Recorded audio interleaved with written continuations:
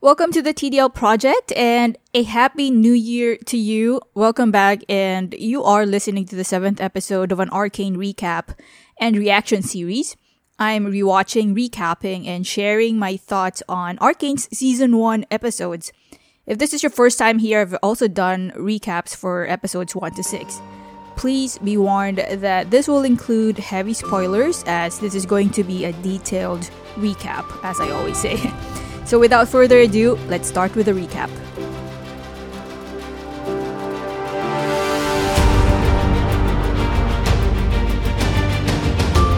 Act 3.1, or Episode 7 of Arcane, is entitled The Boy Savior. This episode starts with Vi and Caitlyn in the Firelight's hideout, bound and captured. Vi was taken to the leader of the Firelights, and when he unmasked, to Vi and our surprise, we see a familiar face, Echo. As it turns out, Echo has been the leader of the Firelights all along, and he wanted to interrogate Vi about the gemstone and if she was working for Silco. Vi tells him that she doesn't know anything about the gemstone or what it's for, and told him to fuck off for even thinking she was working for Silco. She asked him why he didn't say something when they were following her all this time. Echo said he thought she was dead and didn't know if he could trust her. However, shortly after their initial confrontation, they set aside their differences and hugged it out. Later on, Echo takes Vi to their main base of operations. The Firelights aren't all about bombs and fighting though, as Echo tells her about the deterioration of lanes after Silco flooded it with shimmer. Everyone became either an addict or a victim.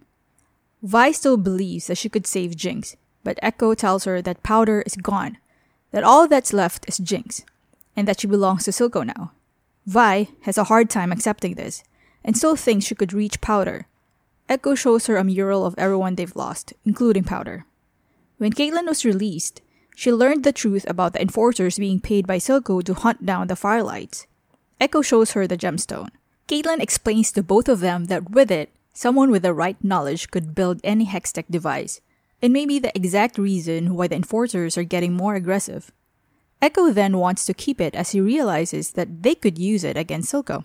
But Caitlyn convinces him that the best path is to take it back to her counselor friend at Piltover instead, or the cycle of violence will never stop. Of course, she's talking about Jace. Echo finally agrees on one condition, that he brings the gemstone along with her. Victor gets a vial of shimmer from his friend scientist, who we learned, by the way, was a former colleague or partner of Heimerdinger. They parted ways for obvious reasons. Presented with the problem of all his subjects withering away when exposed to the Hex core, the scientists hypothesized that it may be because Victor's subjects has been intolerant to change. Shimmer has the capacity to change our nature. Victor is faced with the decision of whether to use it or not. Meanwhile, Jace was hiding out in one of the Hexgate workrooms, obviously stressed out with the recent events. The bridge border shut down, the Firelight, Victor, Caitlyn, and Heimerdinger. Mel finds him and assured him that he did the right thing. Heimerdinger will have to understand eventually, she said. Later on, Jace finally finds Victor on the bridge and finds out that he was consulting with someone from the Undercity. And for Victor, what difference does it make anyway? And this made Jace more agitated and blurted out that people from the Undercity are dangerous. Victor, obviously hurt, reminds Jace that he was from the Undercity. Jace realizes his mistake and apologized. However, there are far greater concerns at hand. Piltover is on the brink of war. Silco is having more headaches himself. Savika reports that all their business is down, and enforcers are searching for anyone who crosses the bridge. Silco tells her that he instructed Marcus to prevent Vi and Caitlyn from returning, and he needs to find Jinx. Jinx will come to him when she's ready, Savika tells him. On top of these, Finn, one of the gang leaders who controls the Undercity, makes a play for his throne. Silco learns about this plot, and while all the leaders are conferencing in a room, he gasps them all out, leaving them gasping for air and reminding them who is in charge. When Silco heads back to his office, he was confronted by Jinx for lying to her about Vi.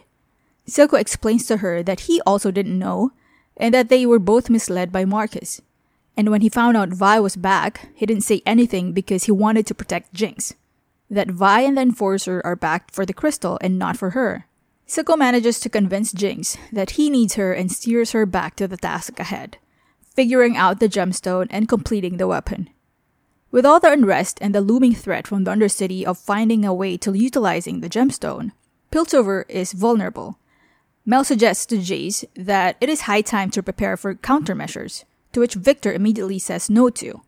Hextech was not made for building weapons, he says. Mel assures them that they'd only need it to defend themselves. Victor implores that Jace could not be seriously considering this, but Jace tells him that Mel has a point, and what if she's right? This furthers the distance that has been growing between Jace and Victor, and paves the way for Victor to inject himself with the shimmer and reach out to the hex core. With the gemstone at hand, Caitlin and Echo walks up on the bridge. Vi chooses to remain to find Jinx. She just can't leave Powder again. She has to try. She hugs Caitlin goodbye and whispers, "It's been real, Cupcake," and thanks her. Jinx was on top of the bridge all this time, seeing everything.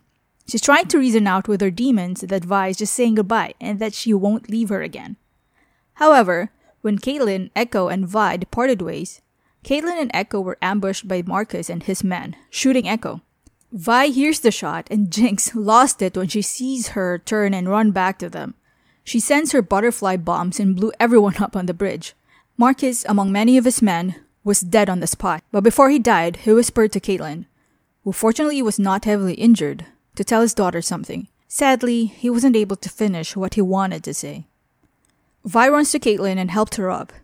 Jinx sees Vi with Caitlin and started shooting at them. Echo then comes flying on his hoverboard to distract Jinx and shouts for Vi and Caitlin to leave. Echo and Jinx square off, and it was one of the best fight scenes in the series. By skill and strength, Echo almost bested Jinx and put an end to her, when one of Jinx's bombs exploded and both of them was caught in it. And this is where the episode ends. Okay, I think this is one of my favorite episodes, especially with the reveal of Echo. I never predicted that he would turn out to be the leader of the Firelights, though all this time, I knew that there has to be a significance when it comes to this group, but I never thought of Echo.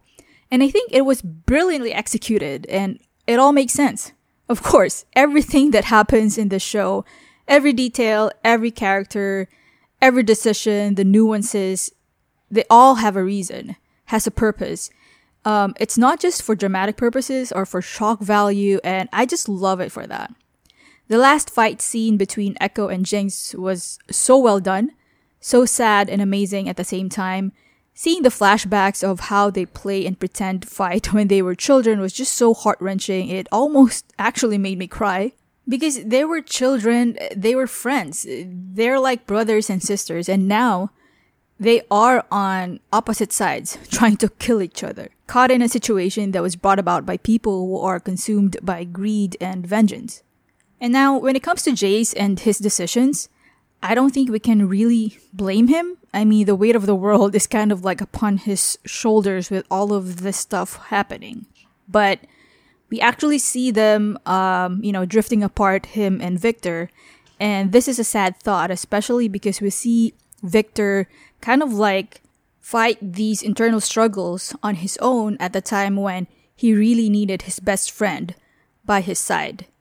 And with Jace leaning towards weaponizing Hextech, which is like the complete opposite of the reason why they developed the Hextech technology in the first place, just pushed Victor to the brink and made him finally cross that line and decided to inject himself with Shimmer. And it also kind of makes you wonder in terms of Victor's character after discovering the potential and experiencing the effects of Shimmer personally. Like, is he gonna be on the dark side now? Right? The first time that I was watching this, obviously I didn't know what was gonna happen, and you kind of wonder if they're gonna be adapting this trope. Another sad thing that happened in this episode was Marcus dying.